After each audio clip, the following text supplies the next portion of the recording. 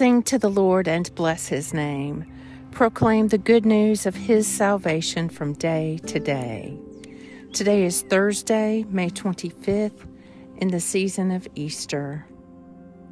Take a moment to be still and become aware of God's presence within you and all around you. Declare his glory among the nations and his wonders among all peoples. For great is the Lord, and greatly to be praised. He is more to be feared than all gods. In your great mercy, O God, answer me with your unfailing help. The Lord lives. Blessed is my rock. Exalted is the God of my salvation. He looks at the earth and it trembles. He touches the mountains and they smoke. A reading from the Acts of the Apostles.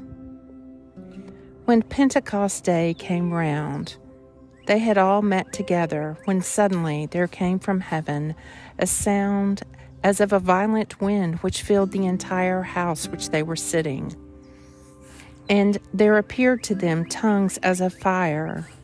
These separated and came to rest on the head of each of them. Acts 2. He looks at the earth and it trembles.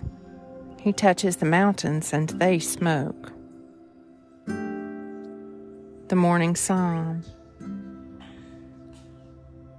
The Lord looks down from heaven and beholds all the people in the world.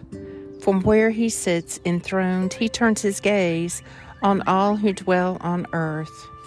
He fashions all the hearts of them and understands all their works. There is no king that can be saved by a mighty army.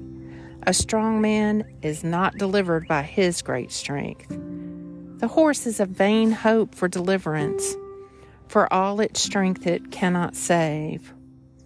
Behold, the eye of the Lord is upon those who fear him, on those who wait upon his love, to pluck their lives from death and to feed them in time of famine. Our soul waits for the Lord. He is our help and our shield. Indeed, our heart rejoices in him, for in his holy name we put our trust.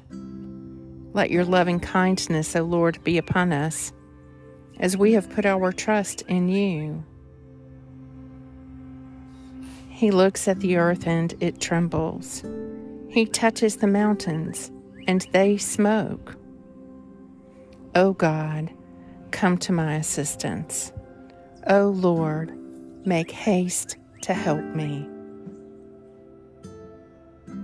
Lord God, Almighty and everlasting Father, you have brought me in safety to this new day.